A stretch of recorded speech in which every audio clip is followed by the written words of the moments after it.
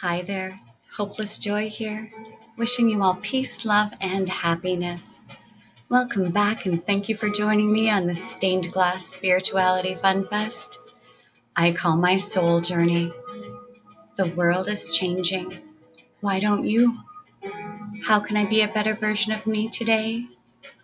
Well, I'm learning new things every day, and I'm so thankful. I'm so thankful to be awake and alive, to witness another beautiful sunrise. I have the courage, the vulnerability, and determination to speak out today. Yay! Okay, my darlings, seriously, we've got to talk about this. We need to seriously up your love game right now, your self-love game. Love yourself. Growing up is not as simple as it used to be. There's so much pressure from the media, society, technology, friends, authority figures to be better, get more, achieve more, or just be different than who we actually are. It's so easy to suffer from a lack of self-love, and don't I know it? And sometimes that can translate into a lack of self-care. And that's just due to giving up since your standards are so impossibly high anyway. Reclaim love for yourself and start feeling worthy again. Reevaluate the standards you uphold. Relearn your priorities. You should be your number one priority. And set new standards for yourself based on your true principles and beliefs. Take time to self-reflect, meditate, and be grateful. Be humble and compassionate towards yourself as you self-reflect, and do this as often as possible. Take care of your mind and your body. Self-care acts are your overall mental and physical health. Everything will improve. Make sure to take time for self-care.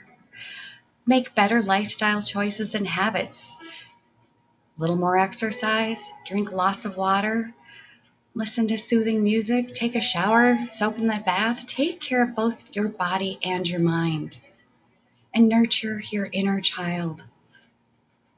Maybe even try new therapies, acupuncture, acupressure, therapy. Getting help is not weak. Nurture your inner child. Put forth an effort to be in touch with your true feelings and desires. Delve deeper into your own thoughts and feelings. You may come to realize that a lot of your thoughts have been programmed by society's stereotypes revolving around success and relationships and money. Your inner child knows what's best for you. One helpful way to get in touch with your inner child is to journal, free write, without editing yourself, and view yourself with compassion. Make free writing a fun, positive activity, and it's easy. Be authentic. It's often easier to hide behind a mask. And that's just keeping yourself safe from revealing weaknesses or failures. Authenticity means being as you are with all of your beautiful strengths and your flaws. Embracing how perfectly imperfect you actually are. It takes a huge amount of courage and vulnerability to be authentic. Inauthenticity is just a lack of compassion and self-love. To grow is to start treating yourself with sympathy and love. And be patient and supportive and encouraging with yourself. Don't repress your uniqueness to please anybody. Be expressive. Be silly. Be kind. Be the gift that is the real you. Because vulnerability is the cornerstone to confidence.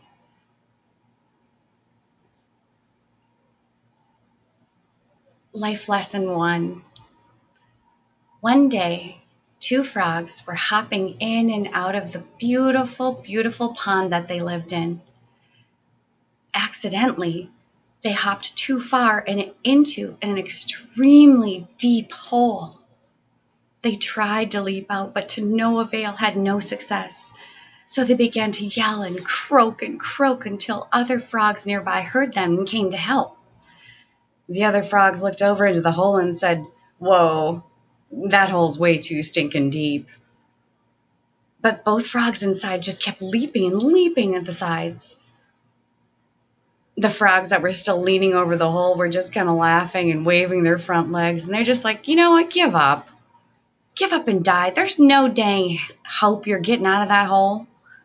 But both frogs inside that hole, that deep, dark, damp hole, just kept leaping. They leaped for hours and hours, until one of the frogs just gave up because he was so exhausted from trying, and he just died. The other frog in the hole, the littler of the two, he just kept leaping, never quitting. But the other frog, still leaning over the hole, kept yelling and waving and croaking, "Give up, dude. It's no-win battle. It's not going to happen. You're never getting out. Just give up and die." But finally, that little frog, that little tiny frog, he just leaped so high that he was able to reach the top of the hole, and he grasped at the little blades of grass, and he used his back legs to push himself out of the hole. The other frogs sat there in amazement, their huge eyes. "Wow, we thought after we told you to give up and that there was no hope of you getting out of the hole, we thought you were going to die." The frog that got out of the hole, he thanked the other frogs for egging him on. They were so confused. What the other frogs didn't know is that this little frog was deaf. And sometimes the lesson is that you sometimes have to turn a deaf ear onto what others tell you is impossible. Never give up. Always keep trying. Because the world is changing. Why don't you? Take care of you. I love you. You love you. You are so amazing. Thank you, thank you, thank you. Thank you, universe, gods, spirits, angels, guides.